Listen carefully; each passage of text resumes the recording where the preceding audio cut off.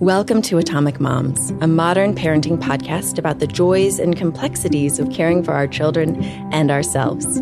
I'm Ellie Noss, and each week we celebrate and commiserate with best-selling authors like today, experts, well, yes, our guest is also an expert, and moms around the world.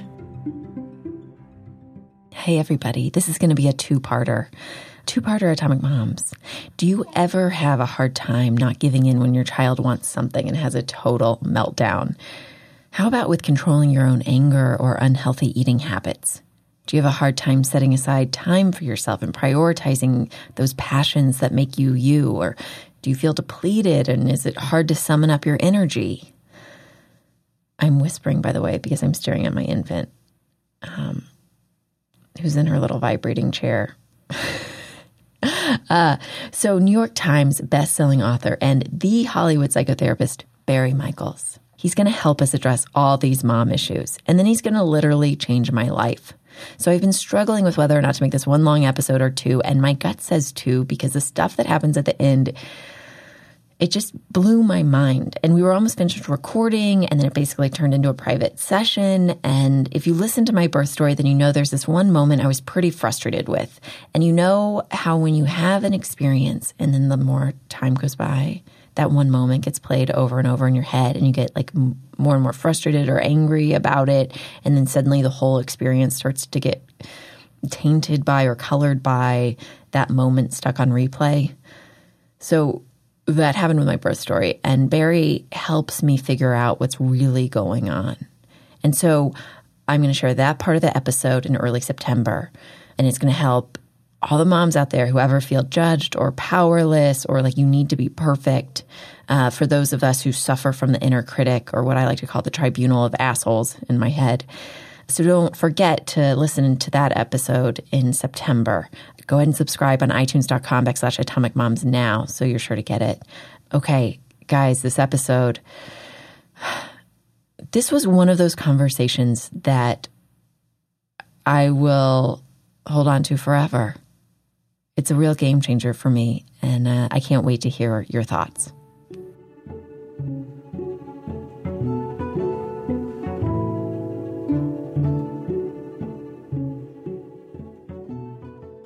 Hi, mamas out there. To new listeners, I have a 3-year-old daughter and I have a 3-week-old daughter, and I'm doing my first in-person interview away from home today.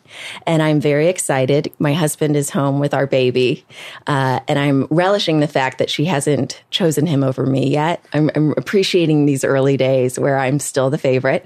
So good luck, babe. And today we are speaking with Barry Michels. He is the co-author of Coming Alive, 4 Tools to Defeat Your Inner Enemy, Ignite Creative Expression, and Unleash Your Soul's Potential. He co-wrote that with Phil Stutz, and it's a follow-up to the New York Times bestseller, The Tools. Marianne Williamson, here's what she said about it. Breakthrough material that ignites your own capacity to transform your life. And with their new book, Coming Alive, which is being released today, the day that we are sharing this podcast. So it's available, guys. Go on Amazon, go on atomicmoms.com, find it, get it, read it on your Kindle. The blurbs for that are, people you've never heard of. Gwyneth Paltrow, Adam McKay, who is the co-founder of Funny or Die, and Drew Barrymore, Hank Azaria, and one of my favorite fiction writers, Maria Semple. If you haven't read Where'd You Go, Bernadette, you will just laugh your ass off. Anyway. So Barry has a BA from Harvard, a law degree from University of California, Berkeley, and an MSW from the University of Southern California. He has been in private practice as a psychotherapist in LA since 1986. He's also the in-house therapist for Goop. And so we're going to be talking about Coming Alive today. We're going to be talking a little bit about your first book, The Tools. I've been up since 4 a.m., but I keep thinking on the East Coast, that's 7 a.m. So I'm just going to live on East Coast time for the next several months. This is all Barry's fault that I am camping out in his office with all my equipment with this snake of cords on his desk. It's his fault because we were scheduled to do a phone interview. And then after finishing his book, I had no choice. I had to like lean into the fear and go after what my gut was saying to do, which was to get a face-to-face with Barry. Also, I figure that if I'm going to have a complete meltdown, to do it in an esteemed psychotherapist's office would be the best place. Absolutely. So, you're in good hands. Barry, thank you so much for having us. Thanks so much for having me on the podcast. I really appreciate it. And I've really enjoyed listening to the episodes. Oh, thank you. Okay, so you talk about the tools. Can we just start? I'm sure you're sick of saying what they are. Can you just explain to us, like, what are tools? Yeah. A tool is a very simple procedure, usually takes less than 10 seconds, and you use it in a situation where you normally get blocked or get stuck. So the tools in the first book, one of them involves avoidance or procrastination. When you want to do something like you need to sit down and write and you start to avoid it, you use the tool. It takes like 5 seconds to use. And it gets you to stop avoiding. It gets you to sit down and write. So there are many, many things that stop us from fulfilling our potential. And the tools just sort of bridge the gap between insight into why you have your problem, which is important, but doesn't actually get you to solve your problem. It bridges the gap between insight and action. It actually allows you to take action to solve the problem. So most of you have probably used tools without calling them tools. If you meditate, that's a tool. If you chant, if you visualize things that you want to come into your life, those are tools. The difference between those tools and our tools is that we want you to be able to use the tools in the moment you're having a problem. So you meditate for 10 minutes at the beginning of the day. That's separate from the problem that you might have in the middle of the day. Our tools are designed to be used right in the situation where you're having a problem so that you can overcome it in real time. It's like mental and emotional triage. Exactly. I love that. Exactly. Because the truth is, if you can overcome a problem in real time over and over and over again, not only do you pretty much overcome that problem permanently, you also get something that's priceless, which is just a sense of like, my life can open up. Mm-hmm. Like things can really change. What people don't realize is that they mostly walk around feeling like it's impossible. Like I've had this problem forever and I'm just going to have it forever. And what we've found is that if you're systematic about using the tools, that feeling disappears and is replaced with a feeling of like, wow, there's almost nothing I couldn't do, which is great. So let's put this into action. A lot of us mothers have a hard time controlling our impulses, which I find hilarious because nothing aggravates me more than my 3-year-old's inability to control her impulses. So for me currently at 3 a.m. when I have pumped and I'm putting the milk in the fridge, I have to like go to the pantry to eat stale cookies that I think because I know that I'm going to want one in the middle of the night, so I don't just throw them out, but I'm not willing to buy new ones because also I'm not going to the grocery store yet, everyone. So anyway, what can we do in the moment so that we can give ourselves some space and make a different, healthier choice? Well, first of all, I think it's important to understand that when you're a mom, especially at early ages like this, you're spending so much time around a little kid who is pure impulse that it's hard not to get impulsive. I mean, it's hard not to, and I don't mean this word in a critical way, but it's hard not to regress a little bit. I'll stoop to her level. Okay. Yeah. I mean, it's hard not to. I'll never forget the first time my wife went on vacation and I spent like the whole weekend with my kids. I like by Monday, I was a kid. It was ridiculous. It was like, don't do that to me. Totally. So first of all, just understand it's difficult. It's just difficult. We absorb the energy of our environment. And when the energy of the environment is, I want this, I want that, I want that, I'm impulsive, you just regress to that level. But that aside, it's up to you as the parent to model impulse control, because if you don't, none of the messages that you send your kid are going to have much credibility. So in the book, Coming Alive, I talk about a family where the two parents couldn't resist fighting with each other. And they were so mean to each other and so impulsive with each other. The father especially was a rageaholic. That the kids, no matter what the parents said to them, got the message, impulses are fine to indulge because our parents are doing it all the time. Mom's dragging a tub of ice cream out of the refrigerator every night. Dad loses his temper at the drop of a hat. So even though the father was saying, you guys have to be more disciplined, you can't spend so much, you shouldn't play so much, all they were really... Stop yelling! Yeah, exactly. That's all they were hearing. All they were absorbing was, great, we get to do whatever we want, essentially. So you want me to talk about the tool itself? Or, yeah. How can you give us, so everyone's going to buy the book and read it and follow through on it, but what's just a tidbit of how to even start? Because this one was slightly confusing to me, and I need it. Yeah. Frankly, I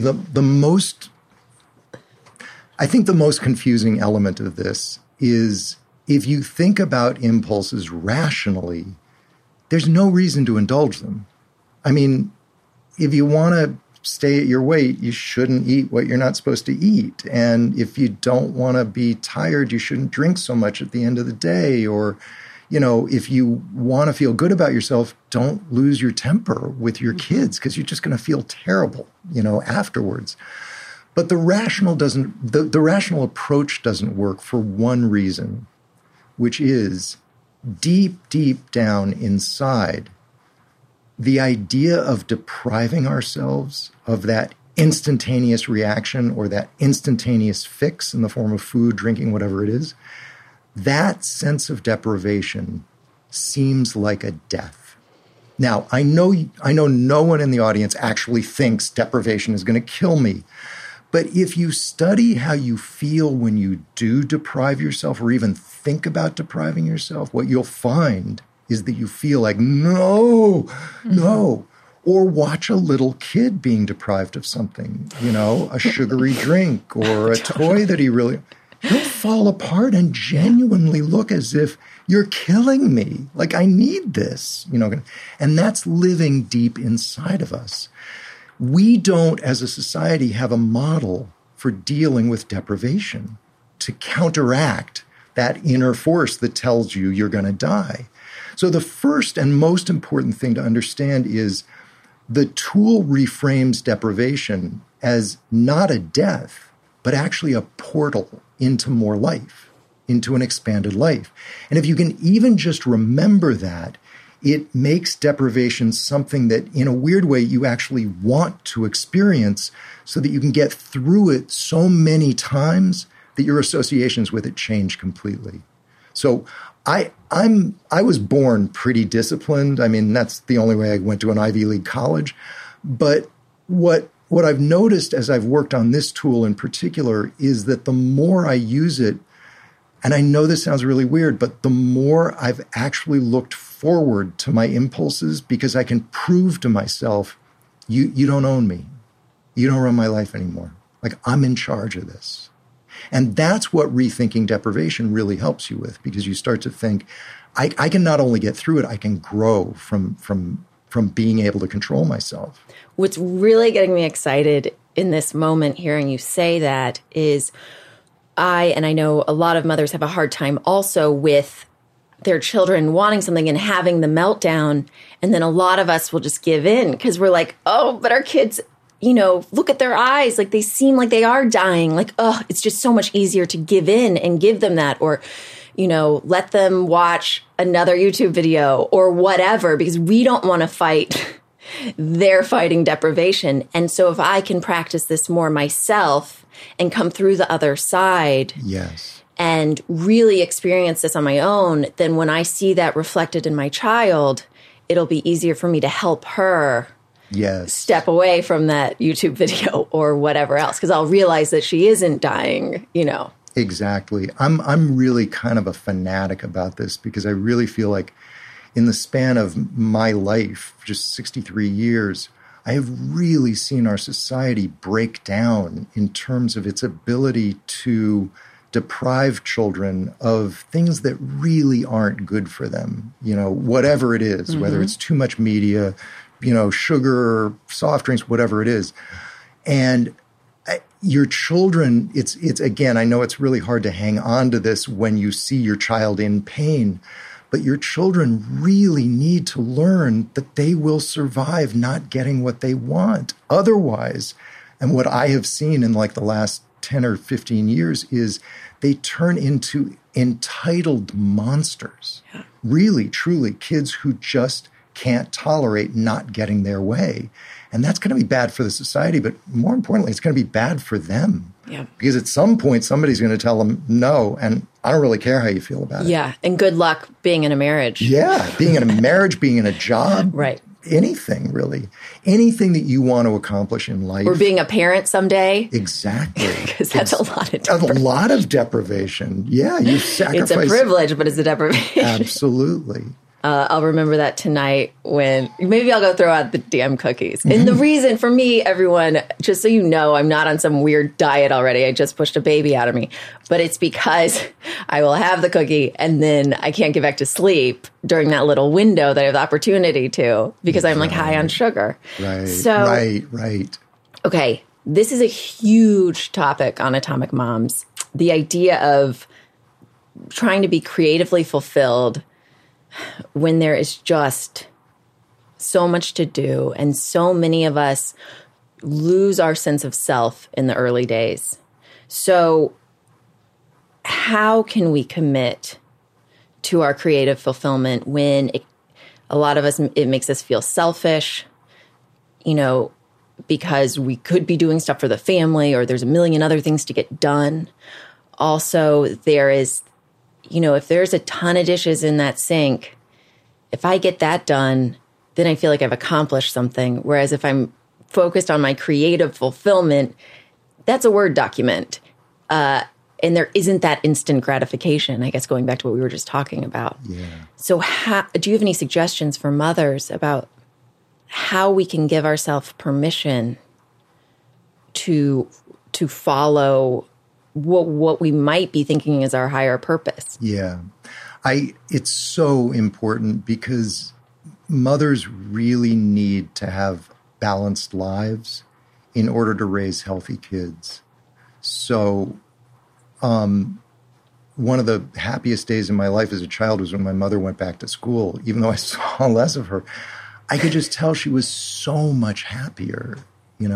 All of that child-centered, child-focused energy, when I was about 8 or 9 or 10, I began to experience it as actually oppressive. It was kind of like, whoa, So even at the ages that your kids are at, it's important to start setting a precedent for that. Because if you're not balanced in your life, if you're not creatively fulfilled in your life, it's going to affect your parenting. And weirdly enough, as much as you frame it as I'm making the sacrifice for my kids, some part of you later on is going to say, those goddamn kids, they ruined my life. It's going to blame them, for really you not being disciplined enough. And I know that may sound harsh, but it's really, you have time to do this. My advice is pretty much always the same, which is take an embarrassingly small amount of time, 10 minutes, 15 minutes. Start small. And at the end of the day, when everybody's in bed, or at the beginning of the day before everybody's up, or during nap time, whenever you take that amount of time and just do it. Whatever it is, if it's a novel you want to work on, if you're writing a song, if you want to even just use that time to explore your imagination for things that you might want to do and make a list, absolutely fine with me. That's called arbitrary use of time. And it's called arbitrary because it's a sacrifice of a given amount of time to an activity that will not pay off immediately, but that over time will tell your unconscious that you're interested. And what happens invariably, I'm saying literally 100% of the time, is that when people do that regularly and consistently, their unconscious starts to wake up. It's kind of like, Ellie's paying attention. She's like interested in what we have to give her. And you start to get more ideas, more passion, more enthusiasm, and all kinds of stuff starts to come up. And then, because it's an embarrassingly small amount of time, what invariably happens is you get caught up in it and you find yourself going longer. You know, it's like, so now it's a half hour, now it's an hour. Maybe some days I can only manage 10 minutes, which is absolutely fine. But once it becomes part of your day, it just becomes like, I wouldn't go to bed without brushing my teeth. I'm just not going to go through a day without connecting to my unconscious in some way. And I really believe, even though it will feel like you're sacrificing your kids for something selfish, in the long run, you're actually giving them something, which is the model of a parent who insists on continuing to grow herself. What do you say to the mom out there who is thinking, this is great, I'd love to grow, but I've been in this marriage for, let's say, 5 years. You know, we've set up this routine that I am the primary caregiver, and everybody expects this of me now. What can you say to that mama that she can say to her partner that, you know, hey, babe, things are changing? That's it. I mean, I did it, guys. Yeah, it's beautiful. It's just like, look, I know this is a kind of an evolving enterprise here, you know, raising our kids, but I'm finally at the stage where I feel like the bases are covered well enough that I need some time to myself. But basically, my wife, I can't remember how old my kids, they were young. She came to me and she said, listen, you're working really, really hard and I really appreciate it. And you're earning the bulk of the money. But if I don't have some time to write some poetry or something for myself, I'm going to go fucking crazy. Sorry. That's great. That's great. And I didn't like it. Truth be told, there was a selfish part of me who was, I'm earning all the money, you know, whatever. But a deeper part of me felt like, I get it. I get to go out of the house. I get to do what I love doing with people. She's like on the front lines here. She needs this for herself. And I got to suck it up and do it for her, you know, kind of thing. And I have to, the payoff of the story really is she has written several poems that have transformed my life, I have to say. They were so touching to me. They were such touching accounts of moments in our children's lives and moments in our family life where it was like, oh my God, thank God I gave her the chance to do that. A, because it fulfilled her, but B, because, oh my God, I was repaid so many manifold, you know, by it. It was just so beautiful what came out of her. So look, in a marriage that has any amount of goodwill, this is doable. Mm-hmm. It's just doable. And when mama's happy, everyone's happy. Exactly. So my next question is, it ties into this. It's like we are tired, feels like there's a million things to do. Like, how could I possibly be creative in this moment? I'm exhausted. I have no energy. And I have personally had a lot of phases where I felt totally depleted. And I would run around to different doctors, and I had irritable bowel syndrome, and I was like, well, maybe that's it. You know, my listeners just went through it with me I was on modified bed rest at home for 3 months. So I missed the adrenaline. I missed exercise. I kind of would lean into being a recluse. People would want to come over, and that felt overwhelming. So I just kind of came out of that again. And I'm curious about the tool that can help us tap into our unlimited energy. Yeah. There's a secret to energy, and I've really never found it anywhere else in psychology. Most psychological orientations assume that energy is just given. It's you have a fixed amount of it, and it's like you have 10 marbles, you give 9 away, you only have 1 left, you better hoard that marble, you know, at the end of the day. And Phil and I take a very different approach to this. Now, we're not talking about physical energy. You can't go 72 hours without sleep. But we are talking about psychological energy, which is creativity, goodwill, enthusiasm, things like that are psychological energy. And our belief is that psychological energy is actually infinite. It's more a matter of tapping into it than it is a matter of actually it depleting. But here's the irony. To tap into psychological energy, you have to engage with the demands of the world. And that sets up a paradox because we all feel depleted at times. And when we're depleted, when we only have one marble left, we want to hoard that marble. So what do? We disengage from the world.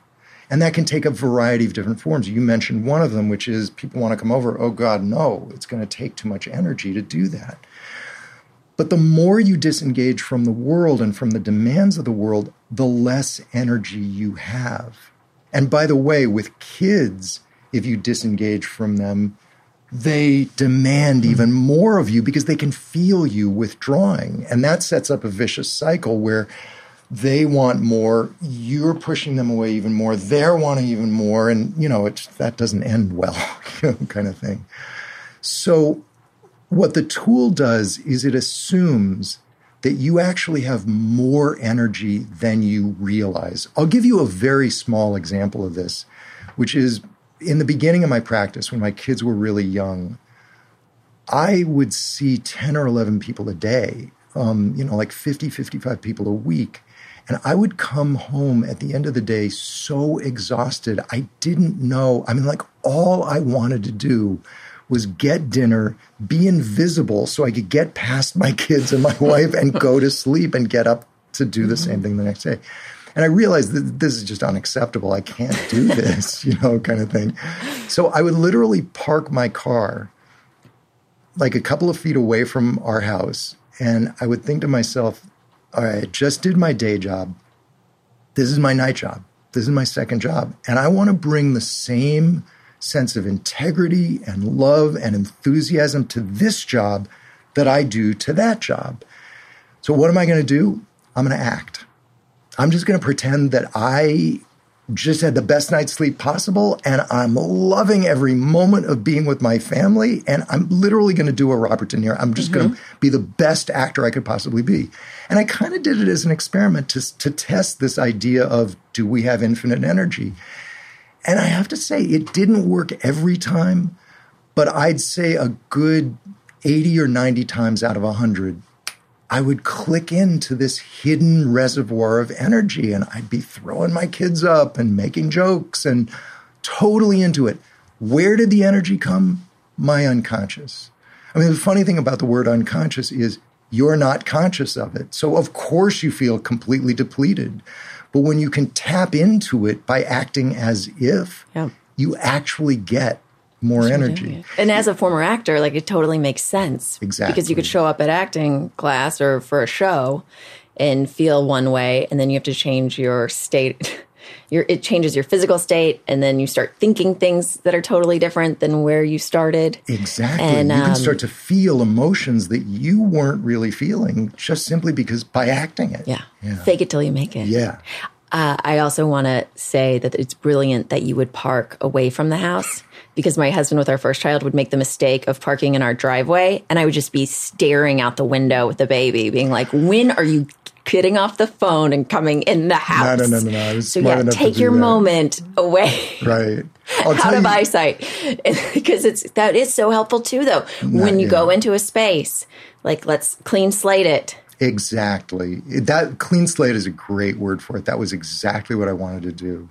What got me to do this really was one evening I came home. This was before I decided to stop outside, away from the house. I pulled into the garage. I opened the door of the car. My daughter came running up to me and just threw herself in my arms. I gave her a big hug, and she whispered this thing in my ear that really got to me. She said, "Daddy, everybody's having a really hard time in the house. Will you bring us up to your level instead of us, instead of coming down to our level, on our level. What? It blew me away that she had the insight to know that what was going on, was rough and that maybe I could help. And it just made me feel like, oh my God, I have to do this. This is part of my job as the guy who's outside the house, not dealing with the stresses, is to bring a whole new perspective when I walk through the door. So she gets the credit for that. You shift the energy of the entire family. Yeah. And look, sometimes it's not going to work. Right. But at least you try. At least you... It feels good to think about, though. Yeah. So with the tools, a really important part of them working is being aware of your emotional state. So let's say that you're terrified of something in the future. You suggest, you've got to immerse yourself into that feeling of terror. So for any of these tools to work, it seems like we have to be willing to feel our feelings. Yes. And a lot of mamas, especially the high-achieving mamas, really good at not feeling our feelings, really good at dissociating and just pushing ahead. How in the moment...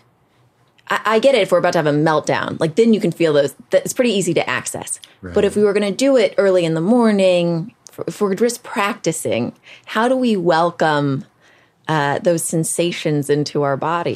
I'm a big proponent of incrementalism. So if you've made a career out of pushing your feelings away, which everybody does to one degree or another, start small. It's the psyche is infinitely malleable. It just needs to be changed in little increments. So take 5 seconds in the morning and just touch that feeling that you've been avoiding. Just touch it. Just dip your big toe into it and then come out. And do that every single day. We're talking about 5 seconds, so it's like not that big a deal. Trust me, by the end of 2 weeks, your foot is going to be in the water instead of just your big toe. Mm-hmm. And then gradually you become more conversant with your own emotions and you gain a mastery over them. That's the thing, is you can't master emotions by not feeling them, by refusing to feel them. They're just there knocking on the door and they're going to break the door down eventually. And then you're really not equipped to deal with them. Whereas if you're willing to dip your big toe in the water every single day, then when they come knocking at the door and it's appropriate to feel them, you can feel them. What is that Rumi poem about the guest house? Yeah, I don't know it by heart, but yes. I'll share that later. Anyone look at Oh my God. Yeah. Let it all in. Okay. Exactly. It's like invite it in so that it doesn't have to break the door down. Yeah. If you come from a Russian Jewish family like I do, you don't have this problem because we just vomited all our feelings all over each other all the time. I'm in a tricky... This is not a problem I can really relate to. I'm in a tricky situation. Actually, my husband too, and we were 3 months in, we got engaged. Wow. We've been married for 10 years. Like, it's a great match. And the funny thing is, both of our fathers are Eastern European. So just like loud, crazy, super expressive. Right. And you never didn't know what someone was feeling in my household. It's a problem sometimes. And then both of our mothers are total wasps. And coming from, you go back to Great Britain. So it's like the same chemical makeup with both of us. And so I do find myself at odds with my Eastern European side and my super waspy daughter of the American Revolution side. Right. But, okay, this is my chance to ask you. You talk about the shadow. And so please explain what that is to our listeners. And this might not be the shadow. I have a feeling it is. So I'm going to explain the situation first, and then hopefully you can clarify what the heck I'm talking about, and then maybe give me some peace of mind, and then I'll let you get back to your day job. So 3 weeks ago, I gave birth. It was an unmedicated birth at Cedars-Sinai, and it was 4 hours. It was super, super intense and super, super fast. I was feeling everything, and I did not want people in the room that I was just hypersensitive to energy. And so I told some nurses to leave, like if they were talking. I felt like I was being a really good advocate for myself. And then in the final moments, when I started pushing, a woman came in the room and said, doctors are going to be coming in now to watch. And I said, no. And actually, I have it on audio. So like, I know that I said, no, I don't want them in here. And then I had to push. And my doula was focused enough to say, no, Ellie, right now you focus on me. We're going to focus on this baby. But as I was pushing, I was seeing 7 brand new doctors who just started in July staring at me from across the room, but like staring down my canal. And I had this visual of this one guy in particular, and they were scared. And I talked to my doula about it later, and she was like, yeah, they were scared. And one person actually had said to her, or she overheard one person say, like, is she all right? And so it's like I was pushing and having a difficult time. I have performance anxiety anyway. And then to have these people staring at me in not like a loving, supportive way, but in a I'm sure it was probably their first unmedicated birth experience too. But that now has, like, I am letting that get bigger and bigger and fester. In what way? Like, what is it? What are you thinking about it a lot and going over it and over it? Or? Yeah, I'm just getting angrier. And I'm feeling like, I don't know if part of it is just, I know so many mothers have felt powerless during their birth experience. So I don't know if I'm just kind of tapping into that, because for me, it was an empowering experience and I was able to voice what I needed, except then it was ignored in that moment. Yeah. And is the feeling of invisibility or powerlessness, does that resonate for you anything earlier in your life, or is that an issue? Has that ever been an issue for you? Oh, I'm sure. But when you said invisibility, I was thinking more like it's like being on a Jumbotron. Oh, it's the opposite. Like yeah. You were on display for these. Yeah. And then I don't know if it's the shadow part of it, like that I have a hard time showing my pain and feeling things and being different. And, you know, I'm having a hard time defending almost my choice. Like of not getting medication. Yeah. I mean, I know that that's not true. I don't know why that just came out of my mouth, but I think it's that part of me of like, oh, I was seen as different, like an animal, or that I am there. There was such a disconnect. And I know that goes back to acting with like auditioning. I always had a really hard time. Like I wouldn't want to look in the casting director's eyes, which is obviously very important, but I was afraid of what they would see. So that's why I'm thinking it's the shadow stuff. That's great. I want to say 3 things about this. The first is it's really effed up that they didn't respect your privacy. It really is. I mean, this is a sacred moment for a woman, and it's just something that should be honored and respected, not observed for educational or research purposes or anything else. And the field of medicine is better than it used to be, much better than it used to be, but they still don't get that this is not just simply a medical experience. You know, this is like a really deep, spiritual, private moment. And whatever the woman wants, she gets. There's no violating that. That's the first thing I want to say. Especially at the very end, like they saw me pull her out. Yeah. The second thing I want to say is, putting that aside, this is one of those moments where you have a sort of perfect screen on which to project your worst judgments or fears about who you are and how you come across, because you don't know these people. You know, for all we know, they were scared because they're men and they don't like having this, being exposed. Who knows? It might have been their insecurities. In fact, or maybe they heard me say that I didn't want them there, and they're insecure because they're like, feel weird. Like we shouldn't be in here, whatever.